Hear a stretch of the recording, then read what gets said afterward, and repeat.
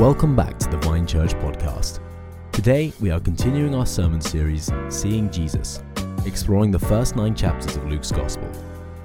If you haven't already, you can find us on YouTube at the Vine Church Heart, and we'd love to have you join us over there.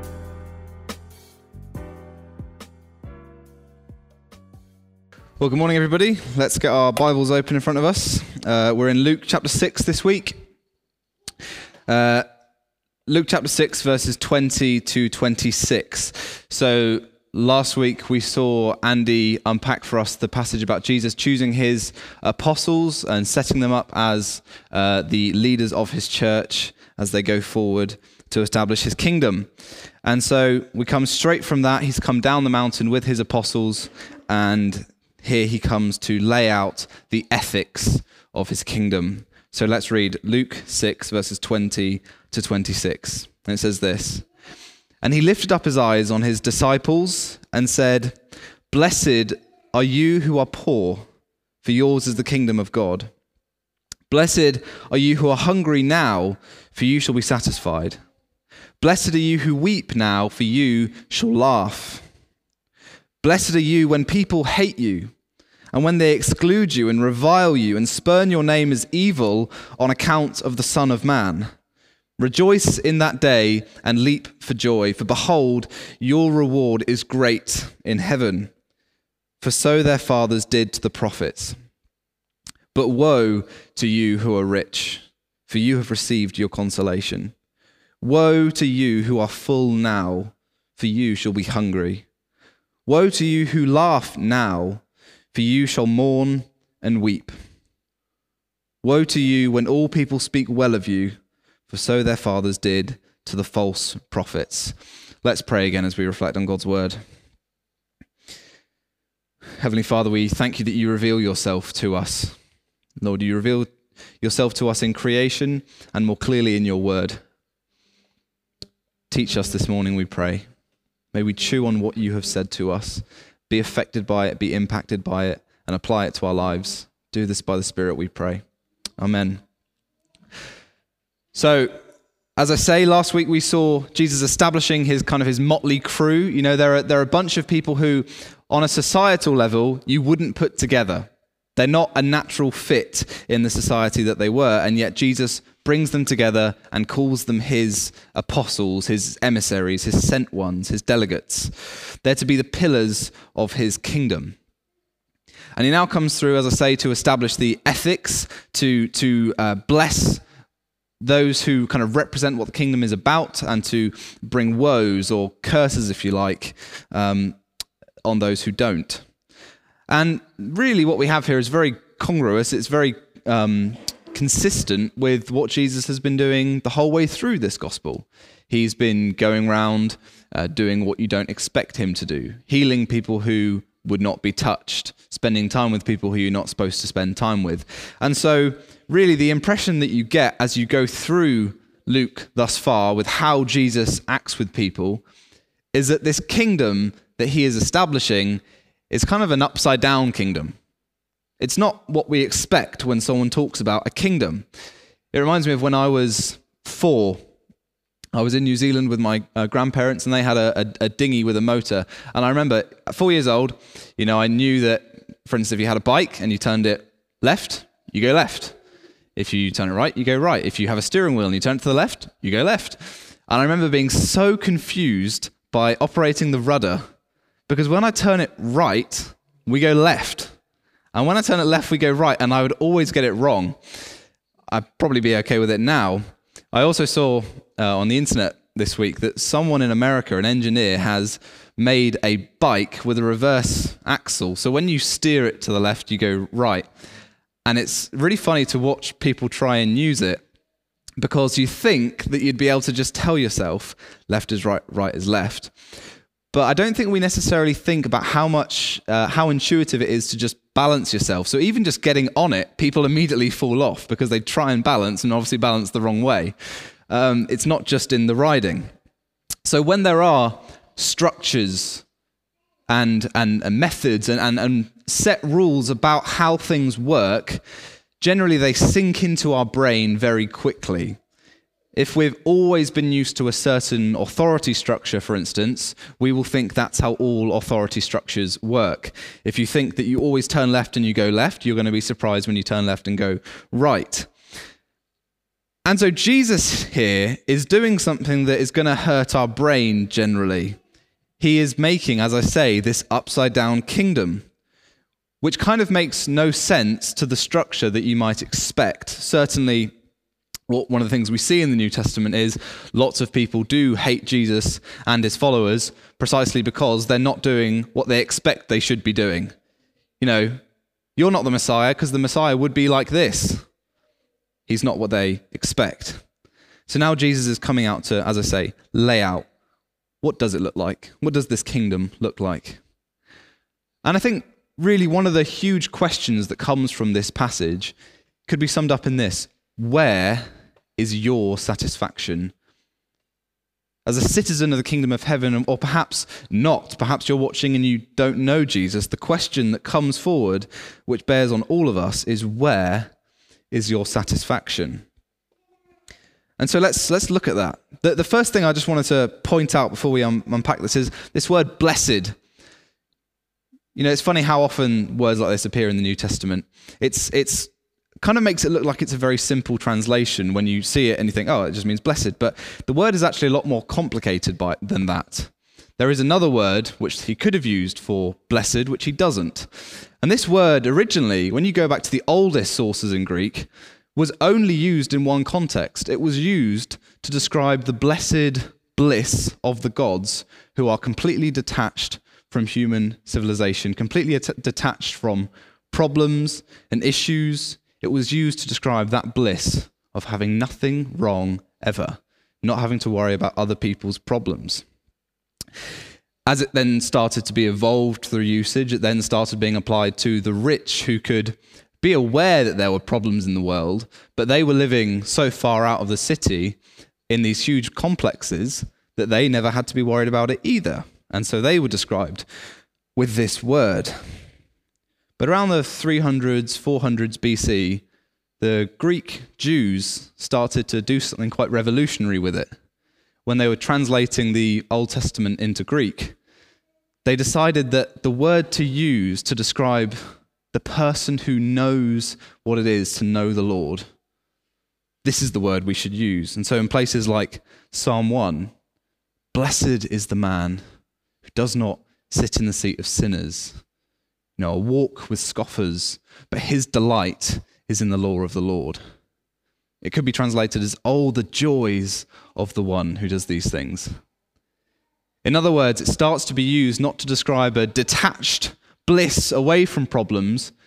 It starts to be used to describe a feeling of contentment, even in the midst of all the world's problems, because your delight is in the Lord. You are blessed because your delight is in the Blessed One. And so it's quite revolutionary here that the early Jews were doing this. And now as it comes into Christian usage, as Jesus uses it, again, he looks up. Now bear in mind, this is the detached blessedness of the rich and the gods. And Jesus says, blessed are you who are poor. Blessed are you who are hungry. Blessed are you who weep. Blessed are you when people hate you. It's a blessedness that is grounded in God. You can be very much in the world with all the problems that come with it, but you are established in God, in the Blessed One. And so let's look at the specific things that Jesus uses this word to describe. To be poor, to be hungry, to weep. And obviously we can't take this in the most literal sense, that those who have the least amount in their bank account, those who have the least in their stomach, and those who cry the most. Otherwise the path to blessing is to make bad investments, stop eating dinner, which would probably leave me weeping, and then go and tell people it's because I believe in Jesus, and then they probably will insult you on account of the Son of Man. Clearly it's not the most literal usage of the word poor, hungry, weeping. Otherwise we really should stop ministries like, CAP, because actually leaving people in poverty is the most blessed thing we can do. We should stop eating. No, the reality is this is a much more profound use of poor, to be hungry, to weep. The reality is even a rich man with lots in their account can be poor and hungry. I think of a family friend of ours who is a very, very successful businessman, owns multiple car dealerships, a very nice house. And yet from conversations I have with him and knowing him as a person, he is poor and hungry. He is grabbing onto Jesus because he knows that these things aren't really his to take. And the irony is the person who has nothing to their name may consider themselves full and rich. No, actually, I've got all the consolation I need, thank you. You can have earthly things and still have that acute awareness that they are passing, that they are not yours to hold on to. There's a lack of satisfaction found in those things. And so blessed is the one who is poor. Blessed is the one who is hungry. Now, there's a little word there which I think completely shifts the whole thing. 3 letters. Blessed are those who are hungry now. Blessed are those who weep now. Woe to you who are full now. Woe to you who laugh now. What that little 3-letter word does is it completely shifts our perspective to say, this is now, but there is something later.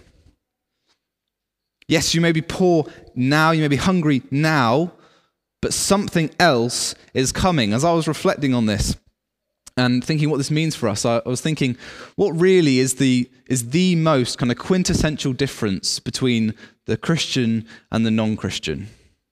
How could you crystallize it? And I think it really could be this. The Christian knows what's coming later and has begun to prepare for it now. The Christian knows that there is a now and there is a later. We know the glories of the new creation, to be in the presence of God. We know that God's judgment is coming and his wrath burns against sin, and we've begun to make our preparations now through Jesus. That God's wrath is coming against sin and that his grace is restoring creation. It's not one or the other. You can't say, oh, I'm a Christian because I'm scared of hell. Oh, well, I'm a Christian because I look forward to the resurrection. It's not one or the other. It's a view of what God is planning to do, which implores us to think in a certain way now. The Christian is the one who looks ahead and knows that there are treasures offered to those who are covered by the blood of Jesus. And that's really an invitation to anyone who doesn't know the Lord to look ahead, to know that something is coming and to put your hope in him, to be covered by Jesus' blood. The offer is open. I've been reading through Pilgrim's Progress recently. If you haven't read Pilgrim's Progress, it's fantastic. It's an allegory of the Christian life. And it begins with a man who lives in what's called the city of destruction. And he's very content and very peaceful with his family and everything. And then he finds out that the city of destruction is going to be destroyed, clues in the name, and that the celestial city, the city beyond, has treasures untold. But he also becomes aware that he's been carrying this burden on his back the whole time that he hadn't seen before. And now he's aware of it. It's all he can think of. And so he tells his family, I'm leaving this city. Come with me. I'm going to the celestial city. And everyone there laughs at him. Everyone says nothing's going to happen. People try and persuade him to come home. But he knows what's coming. The difference between him and them is he sees what's to come and he begins his preparations now. So what does that mean for us? It means that we are blessed. We are happy. We are content now to be poor and hungry and weep, to say that my satisfaction is not in anything that I own or can own, but in what's to come. Not in the things that can slip through my hands, but the things that I will have given that cannot be taken away. Just notice the first kind of contrast, because everyone lines up. Jesus is saying, blessed are you who are poor, but woe to the rich. Blessed are the hungry, but woe to those who are full. Notice the first contrast is, blessed are those who are poor, for yours is the kingdom of heaven. Present tense, the kingdom of heaven is yours. The coming kingdom is yours. But then when you look at the contrast, woe to you who are rich, for you have received your consolation. What's the message there? All the comfort that you currently have is all you're ever going to have if that's where your satisfaction is. Now, the challenge in there is that I've actually never met someone who is content with all the consolation that they actually have. It's funny. None of us ever think that we're going to get a meal that's that good that if we eat it, we're never going to eat again. None of us ever get a drink that we think, if this drink is good enough, I'll never need to drink again. And yet we keep telling ourselves that there is this material, there is this wealth that you can have, which when you finally get it, you'll never need anything else again. And it's not like no one's given us warning. There have been plenty of people who have gone before who have had everything and get to the end and say, it just doesn't satisfy. And so the woe here is not just a curse or a sneer. It's actually got a real kind of melancholy tone to it. You have received your consolation. What you have now is all you're ever going to have if that's what you try and find your satisfaction in. Does it satisfy? Answer honestly, no, it doesn't. If that's what you're going to be content with, that's all you will be content with, which is no contentment at all. Blessed are those who are poor, who are hungry now, who weep now. So the Christian isn't forced to throw off the pleasures of this world. At Christmas time, I'm not going to sit down and say to Evangeline, look, we're Christians, so no presents, no material stuff. We're not going to sell everything we have because that's what it means to be Christians. The Christian isn't marked merely by not owning things, but by how tightly we hold it in our hand. If you hold things tightly, they will be taken. That's what Jesus says. The one who has much, it will be taken away from him. And the one who has little, even what he does have, will be taken. We hold things loosely because we know there's a now and we know there's a then. The last thing we see in the list of blessings that Jesus says is, blessed are you when people hate you and when they exclude you and they revile you and spurn your name as evil on account of the Son of Man. So we've kind of seen that first thing that comes through, that question of where is your satisfaction, which is a question that we all have to ask ourselves again and again, where is my satisfaction? But then we move, Jesus takes us into this fourth category of blessed are you when people hate you and exclude you and revile you and spurn your name as evil on account of the Son of Man. Now, we looked at this kind of Son of Man figure a few weeks ago, you may remember, the first time Jesus uses it, and he's referencing back to that prophecy we saw in Daniel. And if you turn with me in your Bibles to Daniel chapter 7, let's have a look at that again. So, Daniel's had this vision of one like a Son of Man, he says, coming. He's been in the presence of the beasts. We see that at the beginning of chapter 7.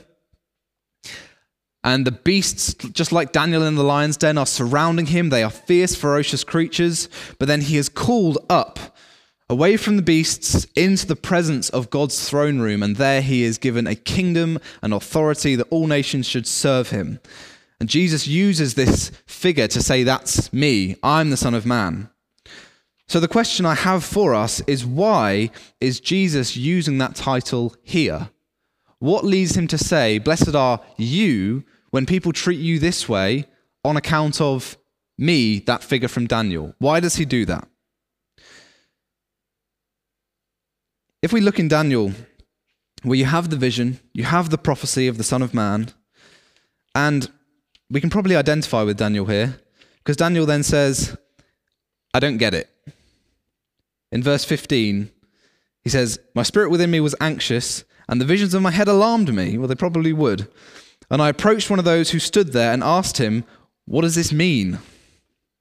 Now, the interesting thing is, an angel then interprets this vision for Daniel. Notice this. He says, the four great beasts are the four kings who will arise out of the earth. Okay, so the beasts you saw, they're empires. So that's interpreted for us. But the saints of the Most High shall receive the kingdom and possess the kingdom forever and ever and ever.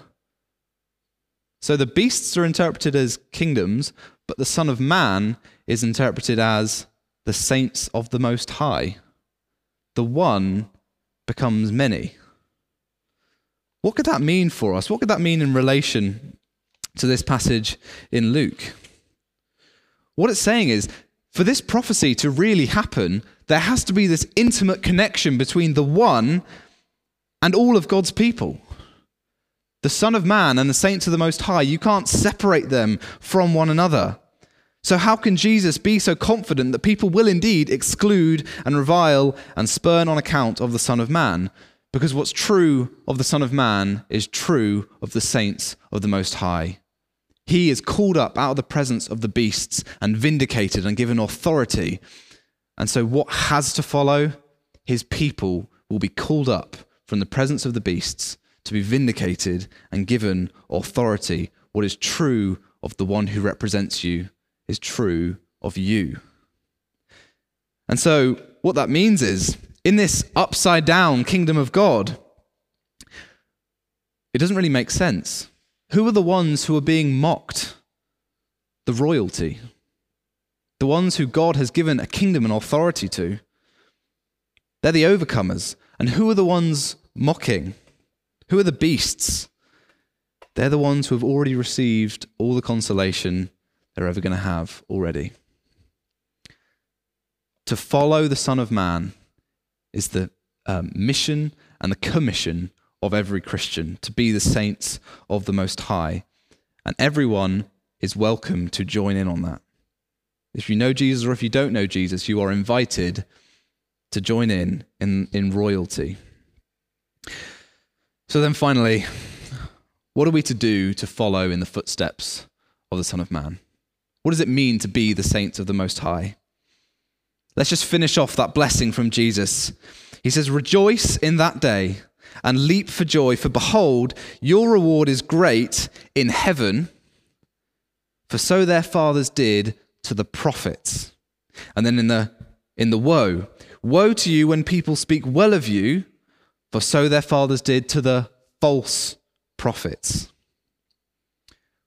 Why is Jesus saying that unless he is commissioning us as his people to be his prophets, to speak for him, to be the prophetic voice which brings to bear God's word?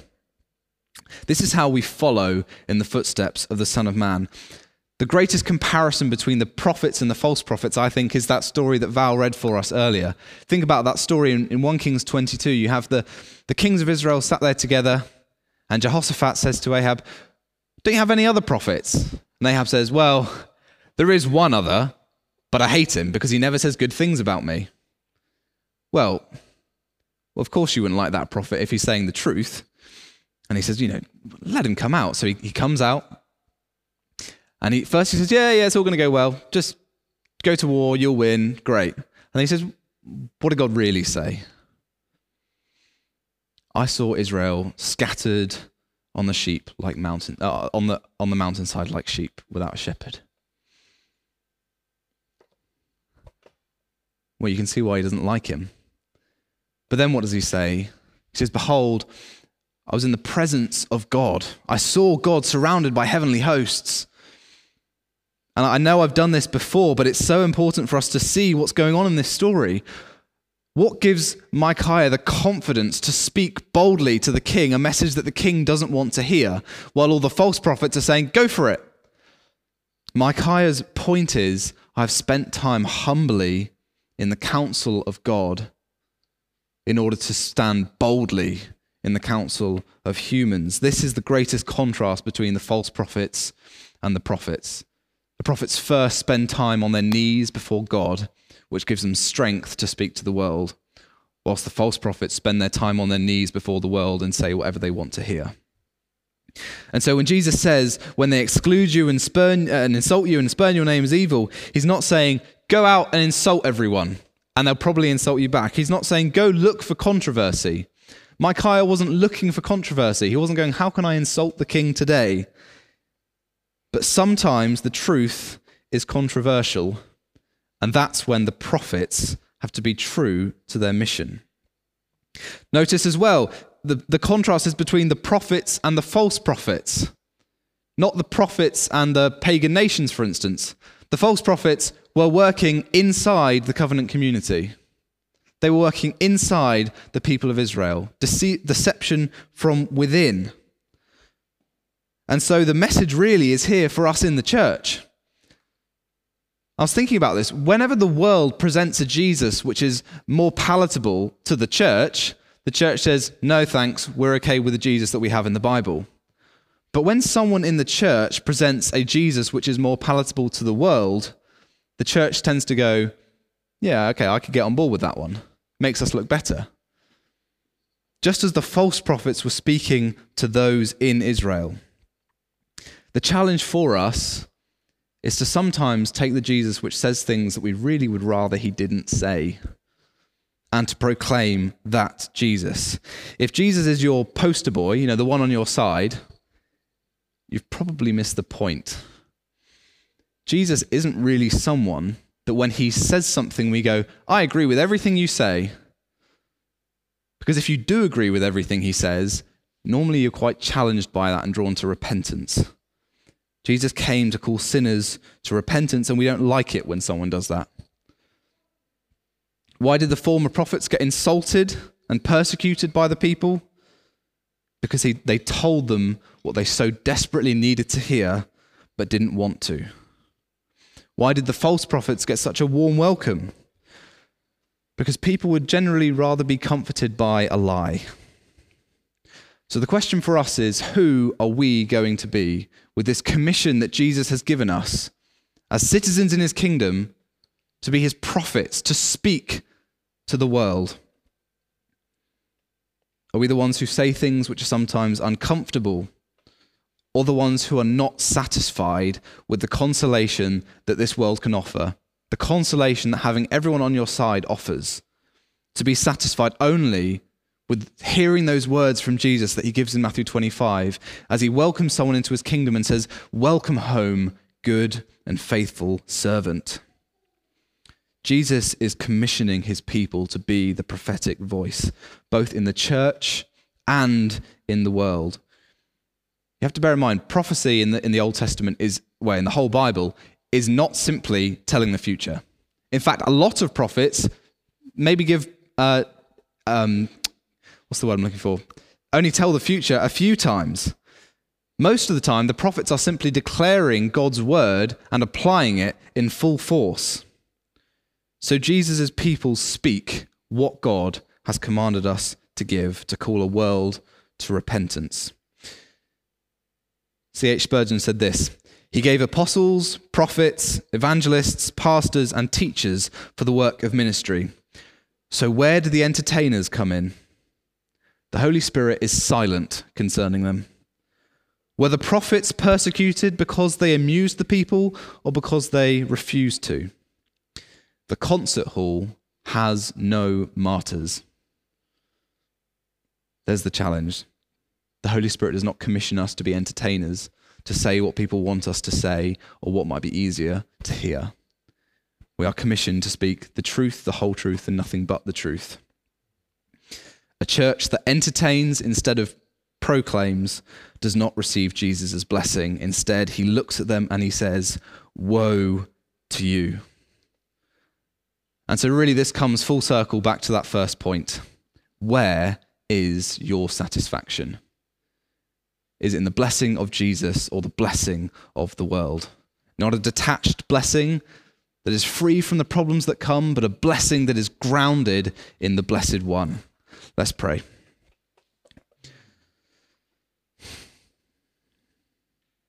Lord Jesus, you have commissioned us to be your prophets, to speak your word, to proclaim your truth, to say things which sometimes people would rather we didn't say, sometimes things that we would rather not say, but things that are in keeping with your word.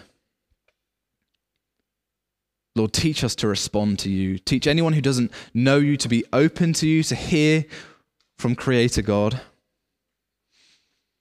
Lord, by your Spirit, work in this world, we pray. We thank you for those verses that Ian brought to us earlier, Lord, that say that you promise the Spirit to bring us comfort and to bring this world to repentance. Lord, we thank you for that. And we pray that you do it in our lives.